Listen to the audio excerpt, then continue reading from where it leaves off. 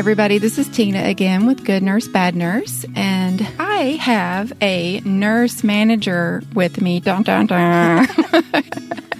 Hey, Allison. Say hello to everyone. Hi, everyone. My name's Allison. Allison is not only a nurse manager, she's actually the first nurse manager that I worked for as a nurse, as a registered nurse. I worked before as a nurse assistant, but my very first job as a nurse out of nursing school, Allison gave that to me, and then she ran as fast as she could away from the hospital. From the hospital, not from you. She was like, I can't handle this girl. I got to go. I'm out. But the great thing is she then turned around and got me an awesome job at the hospital she went to, and I've been there ever since, and I love it. So yeah, and I've been there 4 years. So you've been there, what, 3.5? Just a few, really, my four-year anniversary is coming up in November. So okay. So yeah, that was very quick because I left in July. Yeah, it all happened very quickly. I really appreciated that so much, and I'm so thankful to have the job that I have at the hospital that I have. So I owe a lot to you, and I really appreciate you for wanting to come on the show. Well, I'm honored to be here. I have listened to all of your episodes and I love them. So this is exciting to me. This is very much outside of my box. Yeah, well, I appreciate it. I'm really thankful that you have listened to them and that you're enjoying it. It's kind of one of those things where you kind of put yourself out there doing something like this. So it's a little bit nerve-wracking to know like people that I know that are listening, but especially like a manager at the hospital where I work. I'm like, oh, Gary, what do I say? What am I saying? But anyway, I guess it's going okay. So I really appreciate all the positive feedback and you, of course, coming on the show. And we've got some pretty good stories to talk about today, I think. Yes, we do. So first of all, for our news story, I wanted to kind of recap the issue with the nurse in Nashville from Vanderbilt, the former Vanderbilt nurse who made the medication error that resulted in a patient death, and then has been charged with reckless homicide and neglect of an elderly person.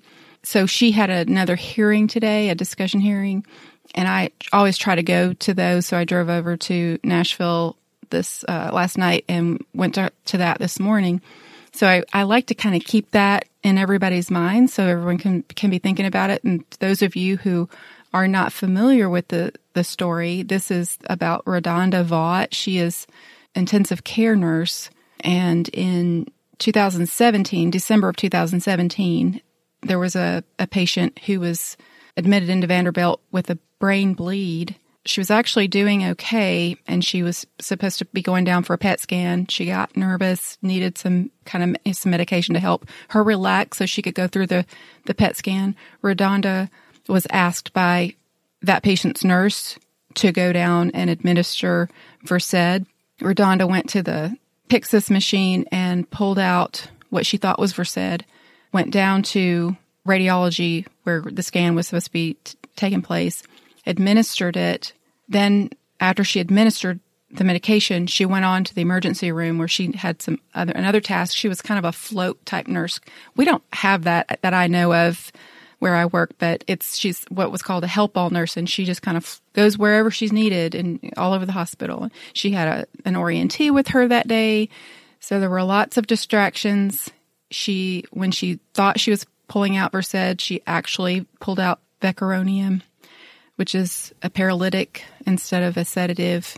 So when she administered it, it basically rendered the patient's muscles paralyzed, and she wasn't able to move. She couldn't talk. She couldn't say that she was in distress, and she couldn't breathe.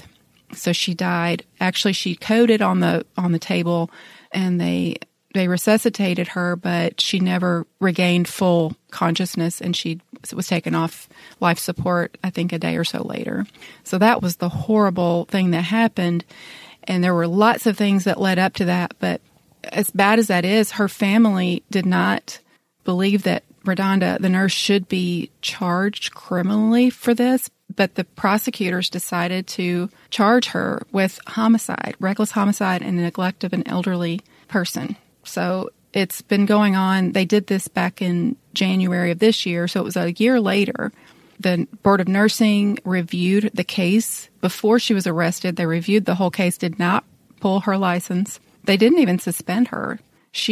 Vanderbilt fired her But she got another job at Centennial Medical Center, and she started working there as a bedside nurse, and she was working there all the way up until the point that she was arrested, and then I think she was suspended for a time, but she's never lost her license.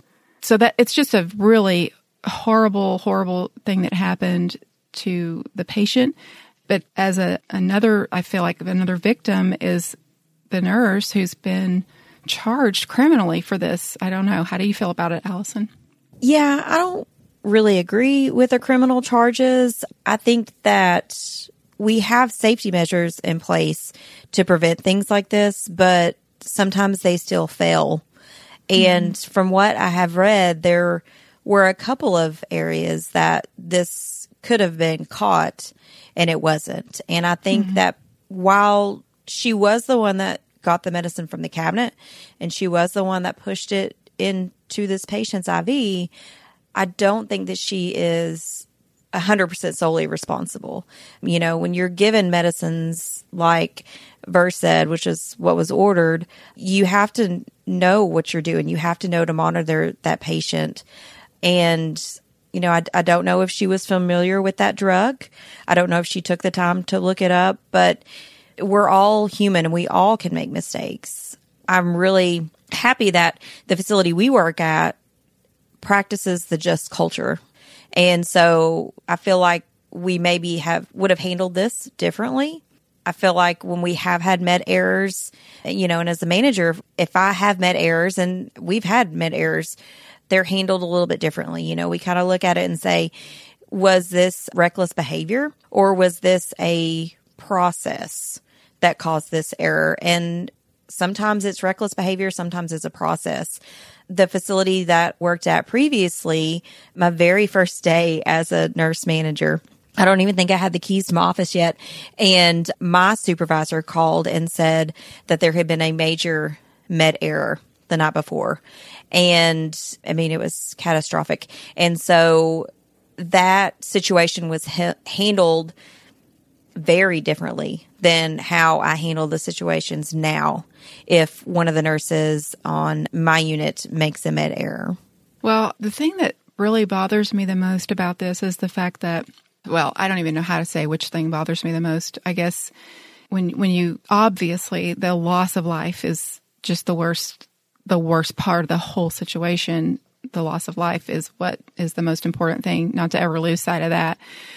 But then for somehow the prosecutor no one has explained this to them. I just don't feel like they could possibly understand that what she was doing, what she did, the overriding, because if you look at interviews that are in statements made by the prosecutors, they've said that the reason that they decided to go forward with criminal charges is because she overrode a safety mechanism. So that's something that nurses at that hospital do routinely. And there are lots of nurses that are backing her up on this because it's just so commonplace. It's something that's done at hospitals all over the country because it has to be. You have to have a way to override in certain situations. And at this particular facility, it's something that's just done. If you override all the time and that's just part of your everyday, all day procedures, how is that even a safety mechanism? Because it's not even alert anymore. If everything is just override, how is it supposed to make you stop and think, you know? Does that make sense? Yes, and it wouldn't. You would think it was just part of your normal routine. Where we work, I get a report anytime there is a medicine that is overrode from the OmniMed. It sends an email to me and it gives me the medication, it gives me the nurse that pulled it out, and then they have to pick a reason for overriding that medicine. So I think that we keep a pretty good track of medicines that are overrode. And you're always going to have those situations.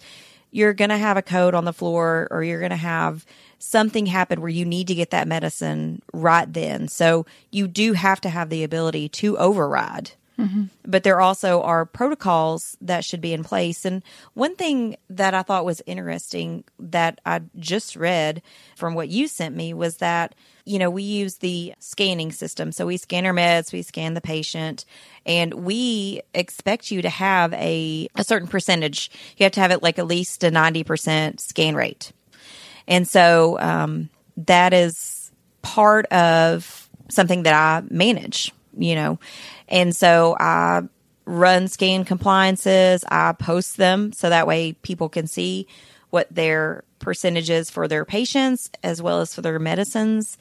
And on what I was reading about RaDonda's case is that she had asked the manager about scanning this medicine, and the manager was like, well, it'll pick it up on the MAR. It'll show up in a different color. But I never saw anywhere that she did scan this patient or scan this medicine. And unless they had computers and scanners and stuff in that department, which from what I have read, it doesn't look like they did, I don't know how she could have accomplished that. And so that would have been another stop mechanism that would have prevented this error. If there was, whether it be a cow or, computer on wheels or a handheld medication scanner, that she could have scanned the patient and then scanned the drug. And, that could have alerted her to say, oh, this is not on the patient's profile. This is not on their MAR. And that could have been another way possibly to prevent this from happening. But it doesn't sound like that was in place. No, in the area where she is, where this happened, they did not have the ability, the nurses did not have the ability to open up the patient's record. So you can't even do the 5 rights. Once you get down there, there's no verifying the 5 rights. You just have a patient and you have this, you can verify her name with her armband. But other than that, you don't have the order in front of you, so you can't verify that it's the right medication. You can't verify that you can't verify really anything else. You can't really verify anything because you don't have even her name. You have to basically remember that it's even the right person from the floor. Does that make sense? There's no way to verify it.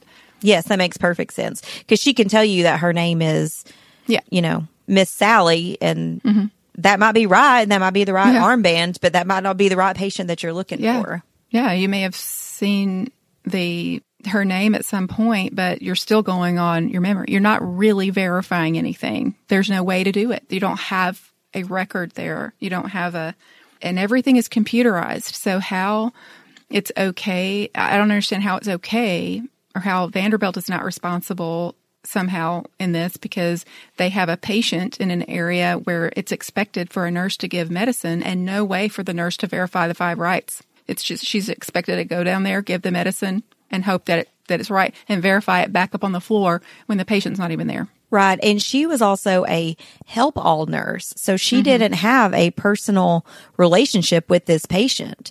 Yeah. So, had it been the primary nurse, she would have at least been like, oh, okay, well, I know what that patient looks like.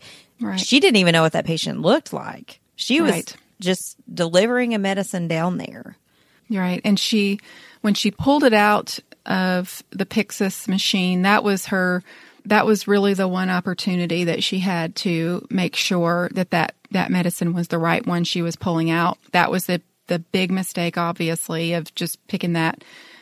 She typed in VE for Versed, and Becaronium came up, and when she pulled that out, somehow in her mind, she thought that was the right medicine. And I've seen people say on some of these forums and chat discussion groups and that sort of thing, some nurses, most nurses have been very supportive, but some of them will say, I would never do that. And I just don't think that any of us could ever say we would never do something because you just don't know if all of the circumstances fall just the right way and you're distracted in your mind. Sometimes how many times have you done something thinking, I cannot believe I did that.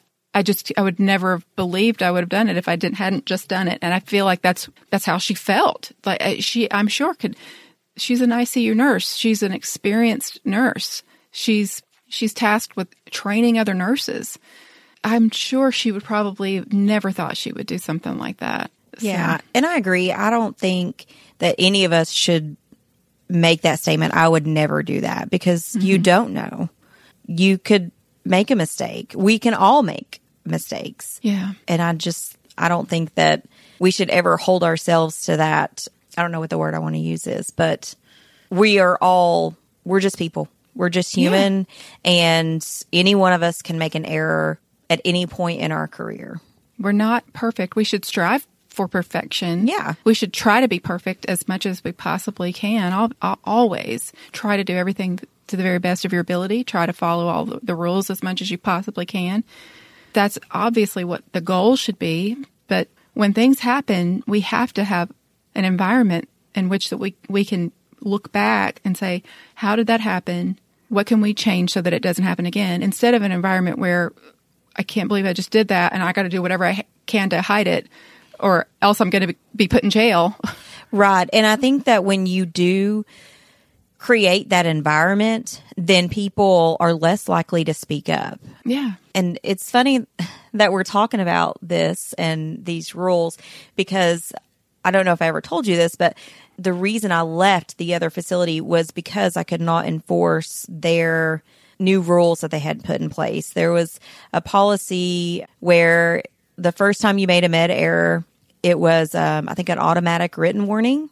And then the second time, and this didn't necessarily have to be a med error. This could be mislabeling of the wrong specimen. This could be putting the wrong telemetry strip in the wrong chart, but any kind of error like that. So your first time, automatic written warning. Your second time was termination. And as a manager, I did not feel in my heart that I could enforce that. And I didn't feel good about that. And so that was a big red flag for me that I've got to get out of this, because I can't go home and sleep at night knowing that I terminated somebody over a mistake that I could have made just as easily as they could have made. And so that was a huge, huge reason that I left that facility. And when I went to the new facility, you know, in my first few months there, I went to the Just Culture training, and I was like just blown away that there could be another way. You know, I just didn't understand why the old facility was so determined to just eliminate people when, you know, we always hear there's a shortage of nurses and we can't get enough people to stay at the bedside, and they're always going on to different roles. So why are we so trigger happy to get rid of them over a mistake instead of looking at what could have led to this? Is there something to do with our system or our processes that caused this error? And we did have a pretty significant error on the floor that I work at recently, and it was involving insulin and insulin pens. And so what came of this was, you know, my nurses kind of brought it up. They talked to risk management. They talked to pharmacy, and the insulin pens, they didn't have this. The patient sticker was on the cap, but if the cap got disconnected from the pen, then how do you know what patient's pen that is? And, you know, people were pinning them up in the rooms and in the bag, and then the barcode was on the bag, not on the pen. And so a new grad in orientation actually caught this error. So kudos to her. And then we looked at that process. And so there have been changes put in place since this error occurred, because yes, it happened on the floor that I work on, but it very easily could have happened anywhere. And it could have happened in the past and nobody ever caught it. So those nurses, you know, we did do some coaching. We did talk to them about, you've got to verify the right patient, the right medicine, all that stuff. But it wasn't, you know, we didn't terminate them. We didn't suspend them. You know, we looked at the process and we saw that there was flaws in the way we handled that medication. Right. Which that's exactly what I would expect to happen. If I made a mistake like that, I would expect my manager to talk to me about it. I would expect to be, I would not expect nothing to happen and everybody just act like, you know, no big deal. Oh, it's fine. And I don't think that this nurse would have ever said that either. I think that everyone understands that she made a mistake. But this whole thing of the criminal charges is way just so over the top, and it just doesn't make any sense. It's absolutely senseless. And I don't know what's going to happen. It seems like it's It keeps going on. It's now August. She was arrested in January. It's crazy to me that it's not been resolved by this point, that somehow the prosecution someone hasn't been able to explain to them that this doesn't make any sense. But right. And I think we're setting a really bad precedent. Yeah. For the future of all healthcare professionals, not just nurses, but anybody that works in the healthcare field. I think that, if she is convicted of this, I think that we are starting down a really slippery slope. Oh, and I think it'll deter even more people from even going into the field, because why would I want to go and be a healthcare provider, no matter what my role is, if I make a mistake and I'm going to be charged with murder? Right. I'm not interested in that. Yeah. And to me, I feel like they could, if at any time a investigation is done, they could go back a year ago, 2 years ago, 3 years ago into some situation, and all of a sudden they're approaching you about a patient that passed away a few years ago that you don't even remember what happened. You don't even remember making a mistake, but they're just looking through the records going, well, you were taking care of this patient and this happened and then they passed away. And you're like, well, you can't even defend yourself, because who knows? I feel like we all need to be really thinking about this and taking it very seriously, because we're all at risk if this goes forward and this becomes if it does set a precedent. What is going to happen? I don't know. It scares me though.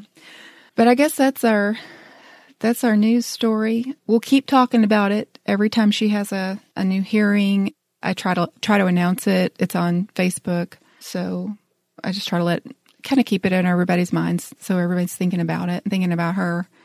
So we have a bad nurse story, and this is actually a nurse practitioner. Well, she eventually became a nurse practitioner from West Virginia. So this is the story of Michelle Michael, who went by Shelley, from West Virginia.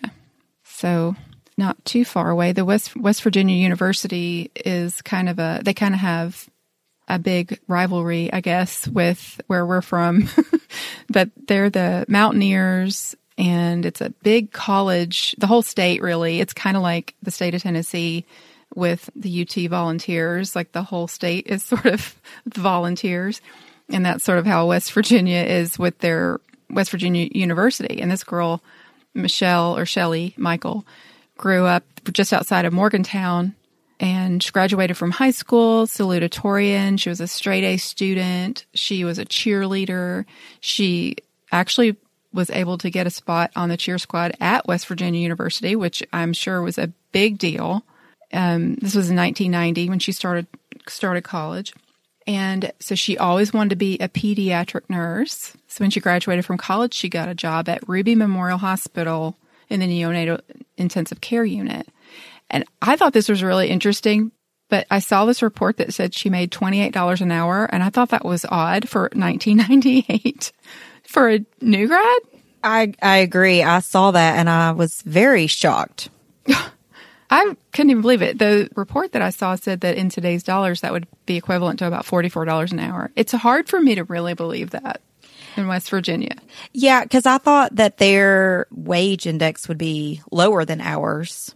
Yeah. So I don't know. I'm blown away by that.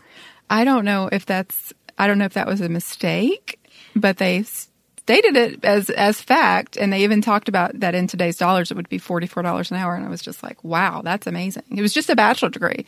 That was not, she hadn't gotten her master's yet, so it wasn't like she was working at that level, but that was what was stated. Who knows whether that's true or not. So Shelley was a little bit of a personality.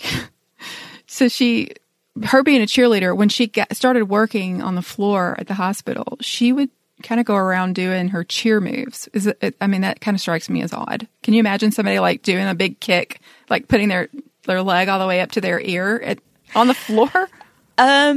No, I cannot imagine that. That seems a little bit extra, in my opinion.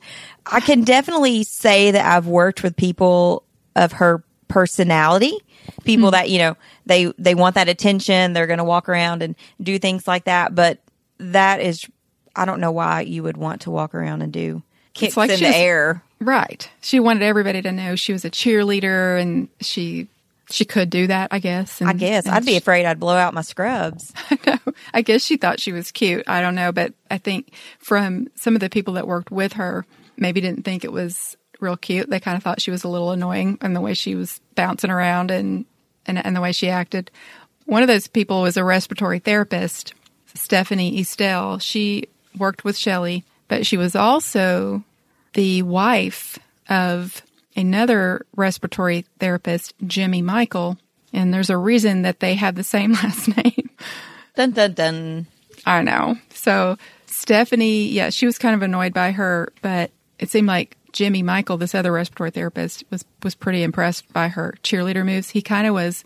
I saw one of the stories where I was reading about him said that he was sort of kind of obsessed with cheerleaders. Maybe not obsessed, but it was sort of his dream to date a cheerleader. He was sort of always kind of struggled with his weight.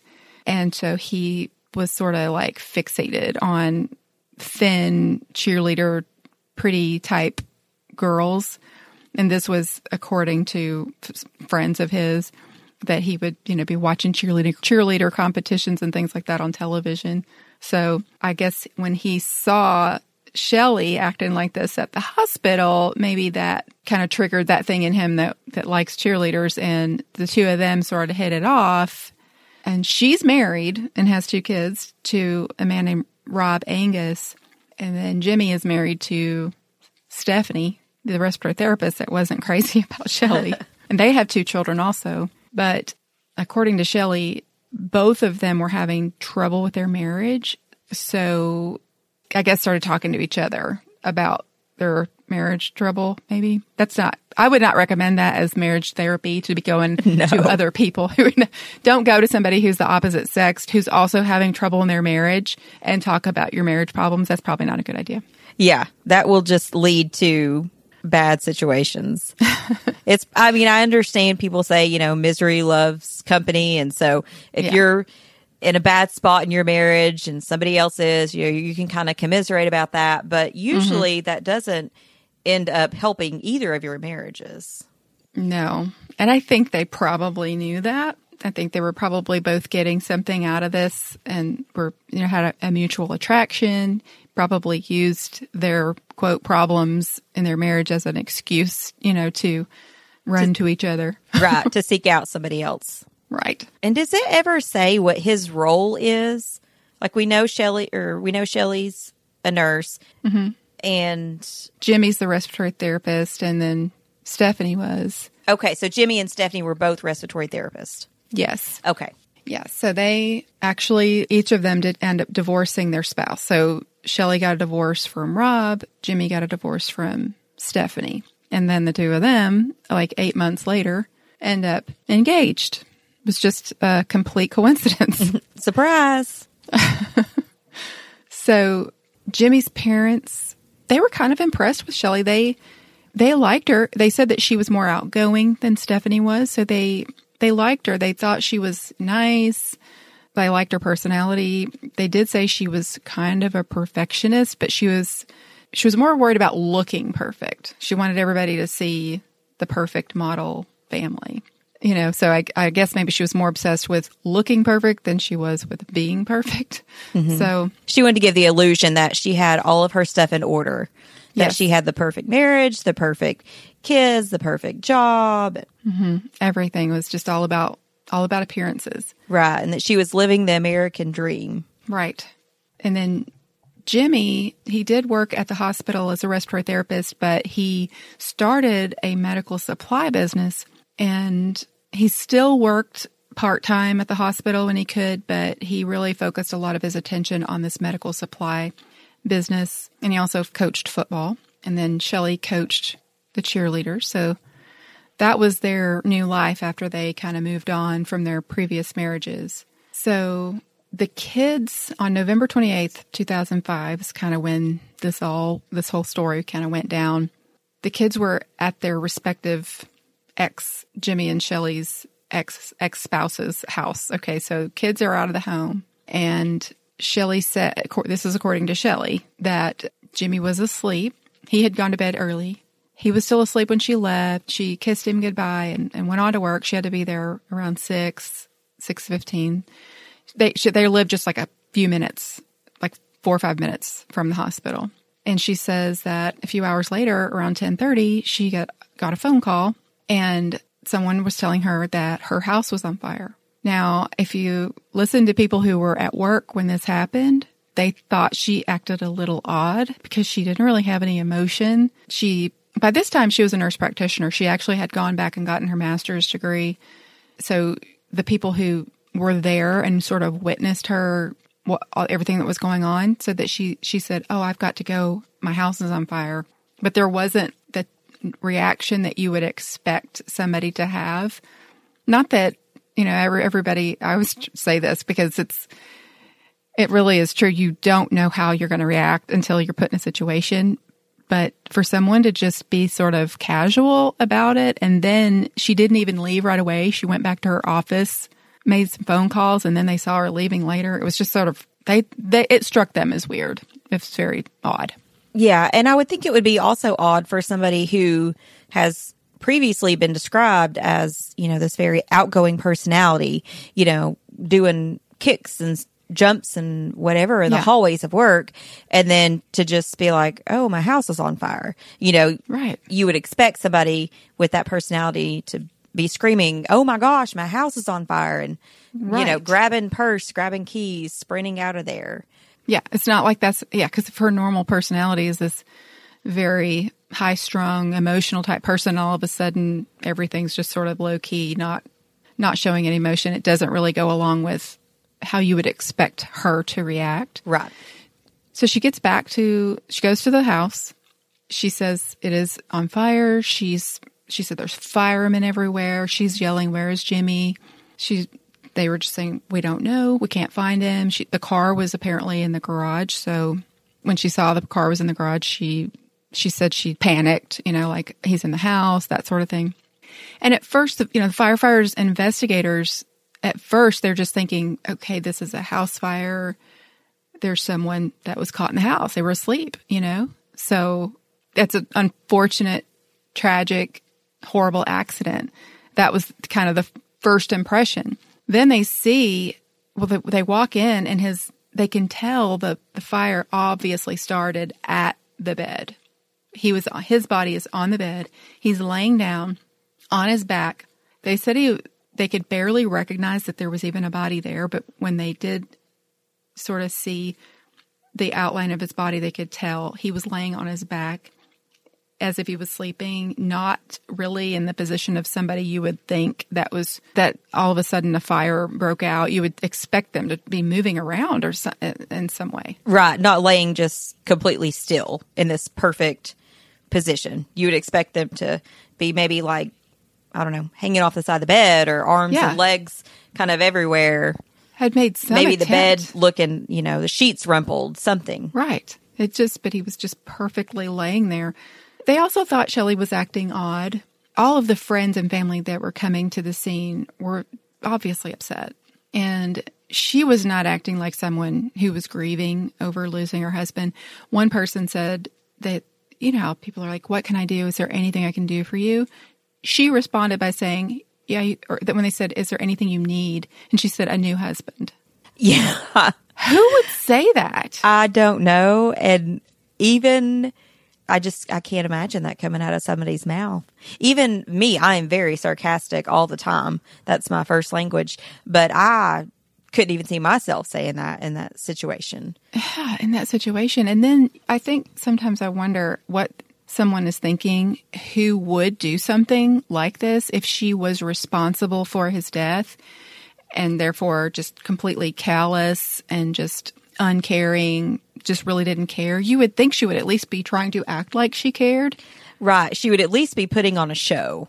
Like if you've taken the time to plan this out and think about all the things that go into this detail of setting it all up, getting everything ready. Us nurses were very, very detailed and task-oriented. So I would think that practicing your shock and realization and your sorrow would be part of that plan and that detail that you would think about, okay, what can I say when people ask me, or what's my storyline going to be?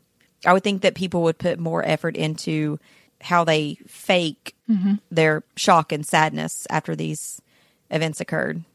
Yeah. And I guess it's just really hard for me to imagine anyone saying that genuinely loved and cared about their husband and was truly shocked at what happened. It almost sounds like someone who is not just completely callous, like no heart whatsoever, just completely. It's like she doesn't even know what someone would say who has a heart and has feelings, and cares about anyone other than herself. Yeah, I agree. It's as if she doesn't even know what a normal person's reaction should be. So they did do an autopsy, and it did reveal that there was no soot in his airway.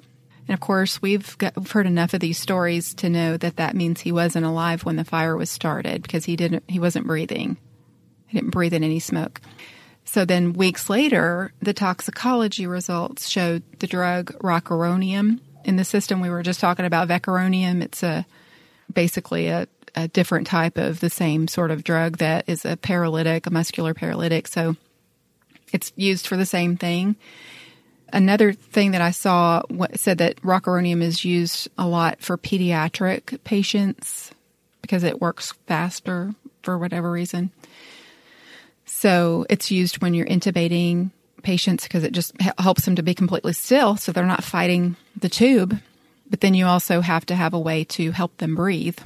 And the reason that they looked for that drug in the first place, it's not a drug that's normally going to probably show up on a toxicology report, like a typical list of drugs that you're going to look for, because who would think somebody would use rocuronium or vecuronium or anything like that? And we did another story about a nurse who used propofol, and that's also not a drug that's not going to come up on a typical list because most people don't even have access to that sort of thing.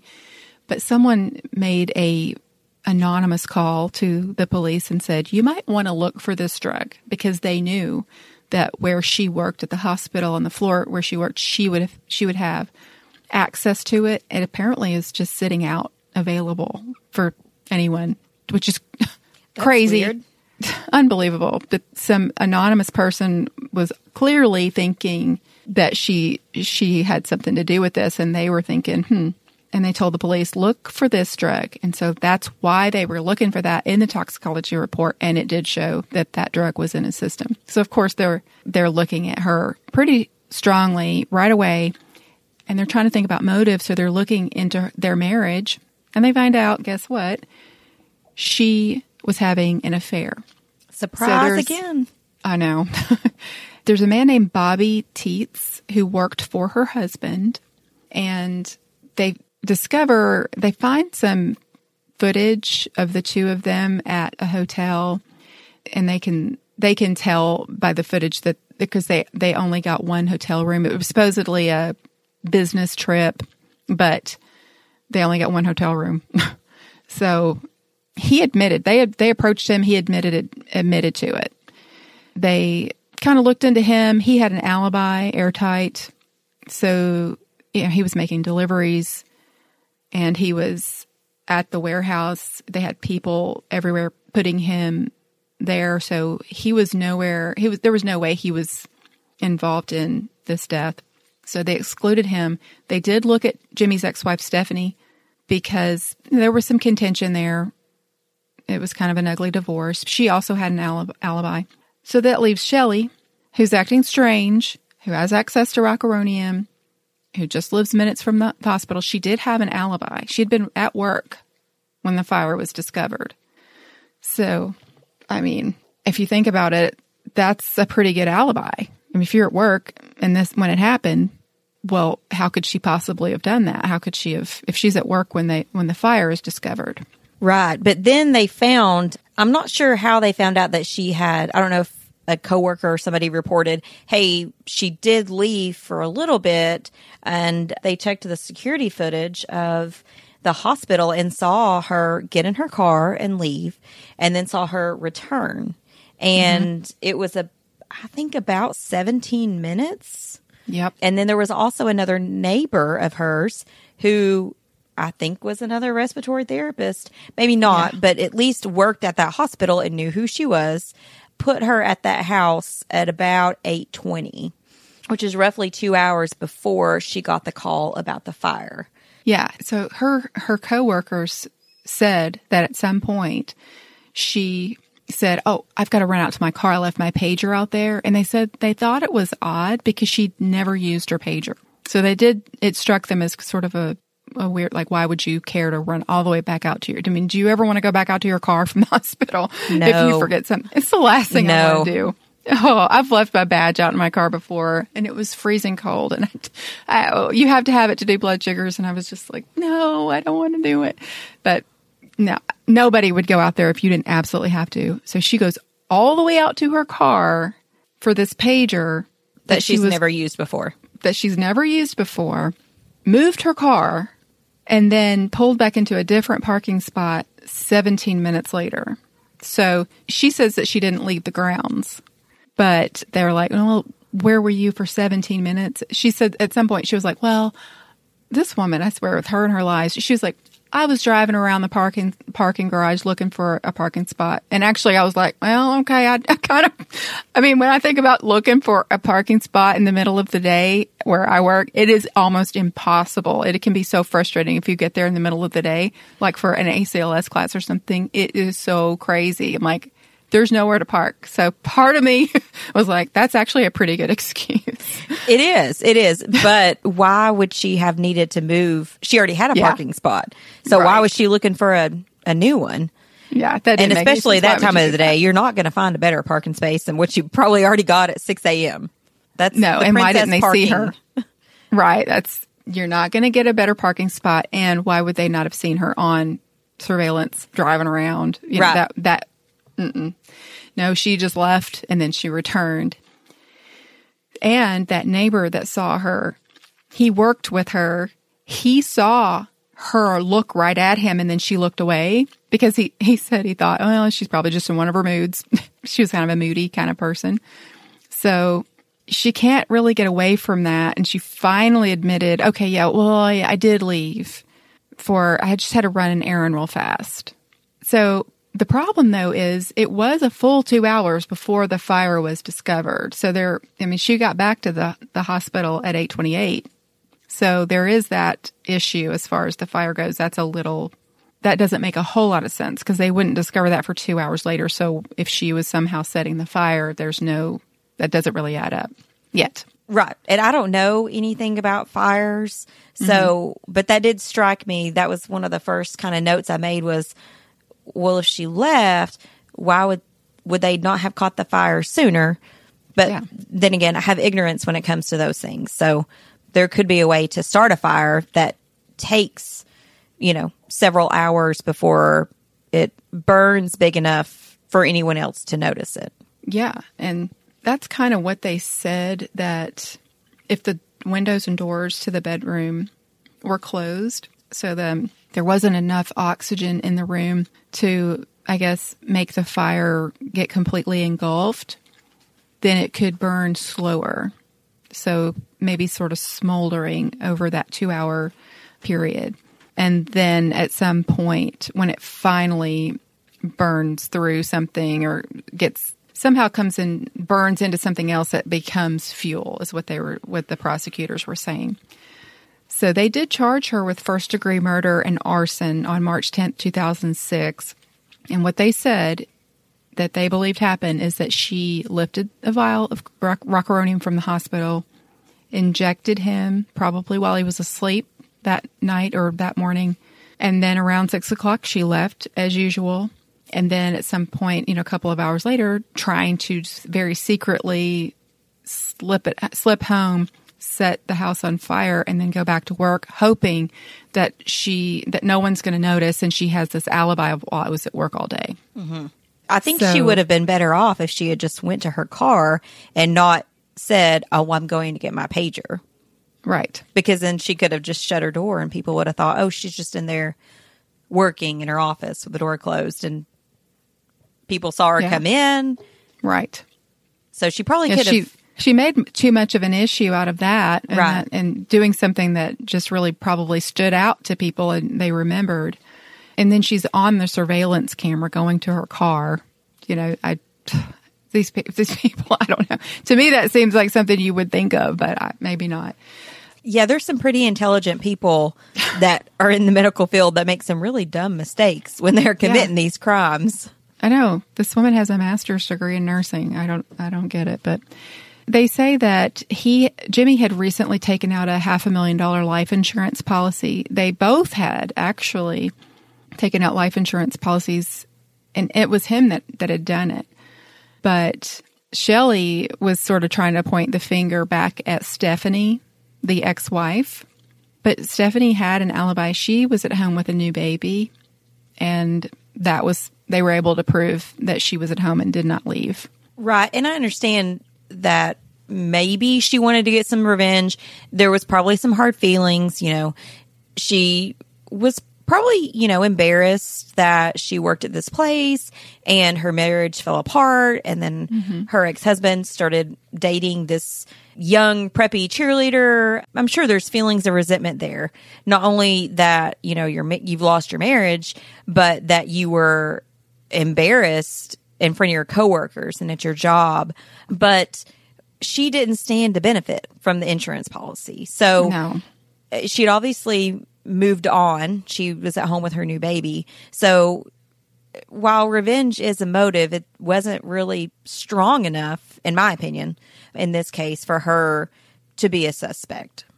Right. And it's not unheard of for an ex-spouse or an ex-boyfriend or girlfriend to just stay obsessed, with someone. But there was no sign whatsoever that anything like that was going on. She seemed to be perfectly content and happy in her new marriage, and with, like you said, she'd had a new baby, and that didn't make any sense, and there was no evidence whatsoever that anything like that could have taken place. Her defense team is clearly just trying to come up with something. They have to defend her in some way. They said, well, the fire must have started just right before it was found, and someone found the fire, saw the windows blow out of the house, of the bedroom, around 10:30. That's when the fire must have started, right before that. She clearly was back at the hospital by 8:28, therefore she couldn't have done it. But prosecutors are saying, no, it could have smoldered for 2 hours before bursting into flames. And they actually called the ATF, the Bureau of Alcohol, Tobacco, and Firearms and Explosives, and they built 6 models of the Michael's bedroom, exact replicas, the exact mattress, the exact carpet, everything, the paint, and they set them on fire. And in the test, the bedroom erupts into flames after smoldering for 2 hours and 12 minutes in one of the tests. Now, the defense says, well, that's you had several failed attempts before you were able to produce that result. But what the prosecution is saying is that doesn't matter. The fact is that it's possible. Right. They just had to prove that it was possible to happen. Right. It doesn't matter that it took them that many chances. The point is, you can set a fire in this exact circumstance and it can smolder for 2 hours and 12 minutes and then actually erupt into flames after sitting there for that long. And that's all they needed to do, was to prove that it could have happened that way, that she could have set the fire at 8:15, 8:20, went back to work, and then it sat there and smoldered because of the lack of oxygen. And then eventually, 2 hours later, actually engulfed the whole room into flames. And what they think is the bed, I want to say that they think that it melted through the floor, and then bringing in the oxygen from below is what actually fed that fire and caused it to erupt and the windows to bust out. Yeah, and it said that the house was actually salvageable, that really the only thing that was destroyed was the bedroom. The bedroom, I know. That was it's really weird. She clearly thought that this whole house was going to be completely destroyed because there was a cap from a syringe under the bed and a syringe in the sink in the kitchen. So she thought all that was going to be burned up. I guess so. And she may have thought, that he would be burned up so badly that nobody would ever check to see, was he dead before the fire started? Yeah. I guess that's what she was thinking. This, if the whole house burns down, then nobody's ever going to question whether or not. They're just going to assume. She kept saying that she was pretty sure she left an iron on. She said, well, I'm pretty sure I left an iron on, and I think that's how the fire started. And some of the firefighters that were talking about the case and investigating, they were like, that's not even possible. There's no way that an iron would have started this fire. There was clearly accelerant. So what the prosecution thinks most likely happened, there's always a little element of truth in some of these stories. So they think probably what happened, she injected him with the rocuronium. He died. What they said is it takes around, I want to say they said 13 to 16 minutes, something like that, for someone to actually suffocate after being injected with this medicine. He's a respiratory therapist, so he probably knew what was going on. And then once he did die, they think that she probably left the iron on that morning and then went to work at 6, thinking that the iron would set the bed on fire and it would then the whole house would be engulfed in flames. She would be at work the whole time. But when 8 o'clock rolled around and it still hadn't caught on fire, she started worrying, ran home when she saw that it had not caught on fire. She, plan B, doused him with some kind of accelerant, set him on fire, and then ran back to work. Mm-hmm. And I think they even tried to say that he did this, that I think her defense tried to say that he killed himself, committed suicide and made it look like a murder so that way they would get the life insurance money.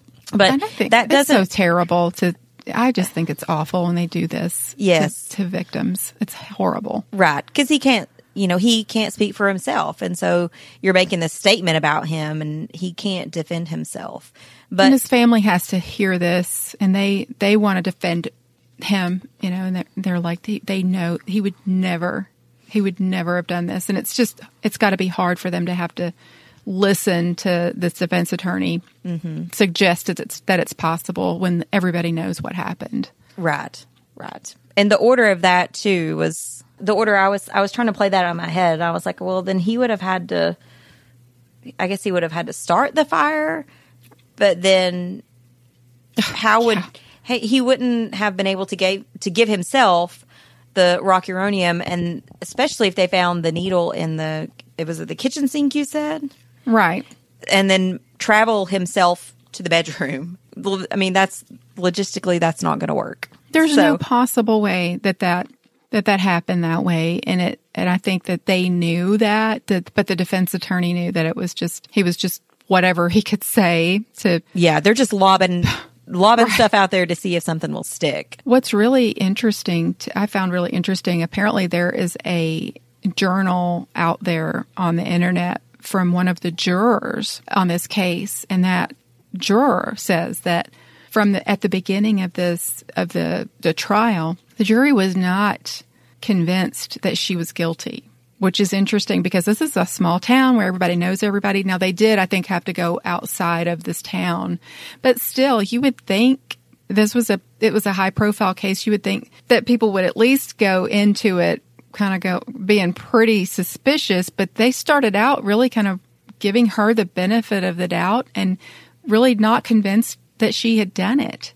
And she really hung her own, she hung herself with this, with the defense and with her behavior and with just all of her excuses and her lies. She really did it to herself. Yeah. And she had a very charming personality. So I can see how she probably came into the courtroom. She probably, made sure her appearance was perfect. And she probably sat there, very stoic and just charmed the jurors. Right. So, yeah, maybe they wanted to be sympathetic from the beginning, but it's just one of those cases that once you start piling on all this evidence, there's no way that even I, whenever Q and I do these stories together, Q usually very early on, he always thinks they're guilty. He's like, you're guilty. And I'm usually trying to be like, walk the fence and give people the benefit of the doubt. And he's like, oh, come on, Tina. And I can't even do that in this one. It's just so ridiculous. There's just so much evidence against her. And of course, after 8 days of testimony, the judge gave it over to the jury. It took them a day and a half, and they reached a unanimous verdict of guilty. And they did this thing they have this in West Virginia. They do not have the death penalty in West Virginia. So they have what's called a recommendation of mercy that they can give with a guilty verdict for a life sentence. Life sentence. Yeah. So if they say guilty with a recommendation of mercy, that means that in 20 years she can get parole. She can be eligible for parole. Right. And I don't think his family was real happy about that, but they were happy about the guilty verdict. At least there's some justice there. They also found her guilty on the arson charge. And if I'm not mistaken, I think I saw where she has to serve her sentence for the arson charge, which I think is 20 years, consecutively. So after she completes her sentence for the homicide charge. So she will be eligible for parole in 2027. She'll be 55. But if I'm not mistaken, I think the way I thought I understood that was that she then has to serve that other, even if she got parole, she wouldn't be able to get out because she has to serve that other sentence. Right, for the arson. Yeah, I think that's how that works. She was stunned and emotionless, but that kind of goes along with the way she's been through this whole thing. She still says she was innocent. She stood up in court and said, I didn't do this and all of that, kind of made a statement. And her children are living with her ex-husband. Mm-hmm. He will not let them visit their mother in prison.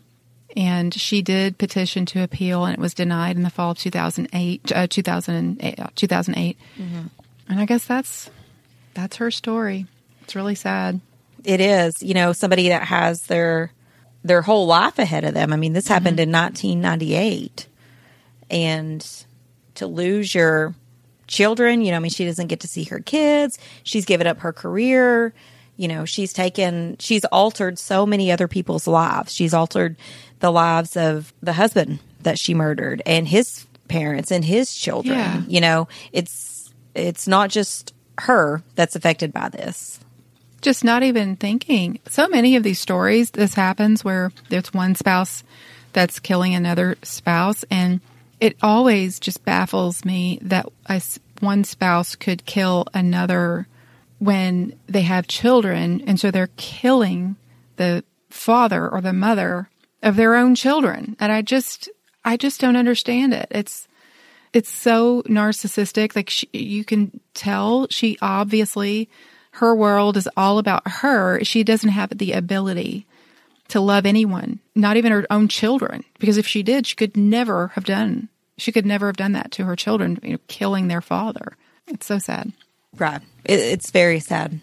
So I guess we'll talk about our good nurse, which this is a neat story. I like to read novels that's sort of centered around the Holocaust, like The Book Thief and The Boy in the Striped Pajamas, and books like that are just they're novels, but they're kind of based around the Holocaust.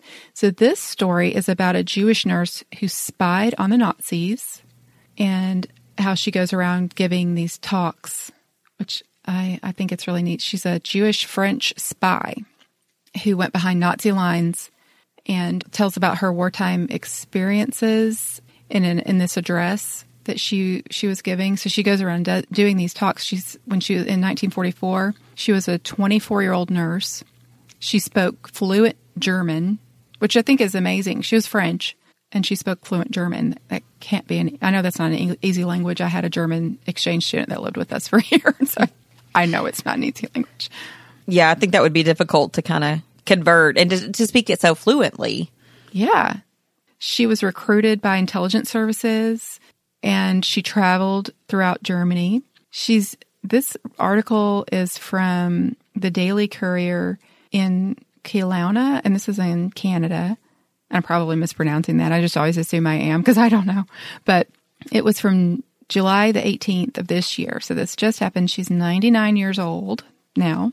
And so she's at 99, she's traveling the world and traveling the world and doing speeches and urging people to do what they can to stand up to tyranny and terror. Is that not amazing that she's still, she has every right in the world to just relax and, do whatever she wants to. She is still out there just taking life, just charging forward to do whatever she can. She's going to just right up to the very end, she's going to keep doing whatever she can to change the world and make it a better place. I think that's amazing. She's been doing this her whole life. And it says that there's, teenagers and elderly alike, everyone loves to listen to her stories. And it kind of helps people to reevaluate how we react to the challenges that we all face and our personal challenges, family, global, all sorts of different challenges, political. And it says people walk away educated, inspired, and motivated to lead better lives and make sacrifices for the benefit of goodness. And it says after the war, she received France's highest military award, which is the Legion of Honor. And so I guess that's it. It's kind of a really neat story. Her name is Martha Cohen. And I guess that's how you pronounce that. It's spelled Marthe. Yeah. I would think it would be Martha as well. Yeah. But she's truly an inspiration. She really is. It's amazing. I love her energy. I love her commitment. And she's obviously just committed to keeping up her work until she can't do it anymore, I guess. Mm-hmm. It's wonderful. So that's our Good Nurse story. If you guys want to go look her up, that was on the Kelowna Daily Courier.ca. It's a Canadian website. And her name is Martha Cohen, Cohen. And you guys should go look her up. She's it's a nice little picture. I shouldn't say cute because I read somewhere that is condescending. You're not supposed to you shouldn't call patients cute. And it's hard. It's really hard to change that because sometimes, when you have an older patient, it's sort of endearing and you just find things just adorable and just it seems cute, and it's hard not to say that it's cute, that we're not supposed to. It's not good for them, our patients, when we treat them like they're, a child, I guess, kind of like, oh, you're so cute, the way we would talk to a 3-year-old or a 4-year-old. And I guess I could see that. Yeah, I can't do, but it is hard being from the South. Yes. I am one of those people that, honey baby, darling, I can't. I have to catch myself all the time, It's hard. It's really hard. I'm working on it, though. I'm really working on it. Every time I hear myself say that, I'm just like, oh, don't do it. I don't want to offend someone. I don't want to make them feel uncomfortable. And I certainly don't want to be condescending to them or make them feel like they're not a person anymore. I don't want to make them feel as though they're not relevant or somehow like they've converted back into their childhood or something like that. Like they're not. Okay, I can't have a normal conversation with them. Right. So anyway, that is our Good Nurse story. So I guess this is it. I usually wrap it up by letting you guys know to go to Instagram or Facebook. Instagram, it's Good Nurse, Bad Nurse, and Facebook, it's GNBN Podcast. And you can go to our website at goodnursebadnurse.com. Mark always listens to this. He listens to the very end to find out if I said it. And then a couple of episodes ago, I said goodnursebadnursepodcast.com. And he's like, you said the wrong thing. I was like, oh my goodness. He is like the worst critic ever. He watches everything I say. So anyway, you guys send me some feedback, send me emails. I love getting them. And I guess we'll remind everybody also that even if you're a bad girl or a bad boy, be a good nurse.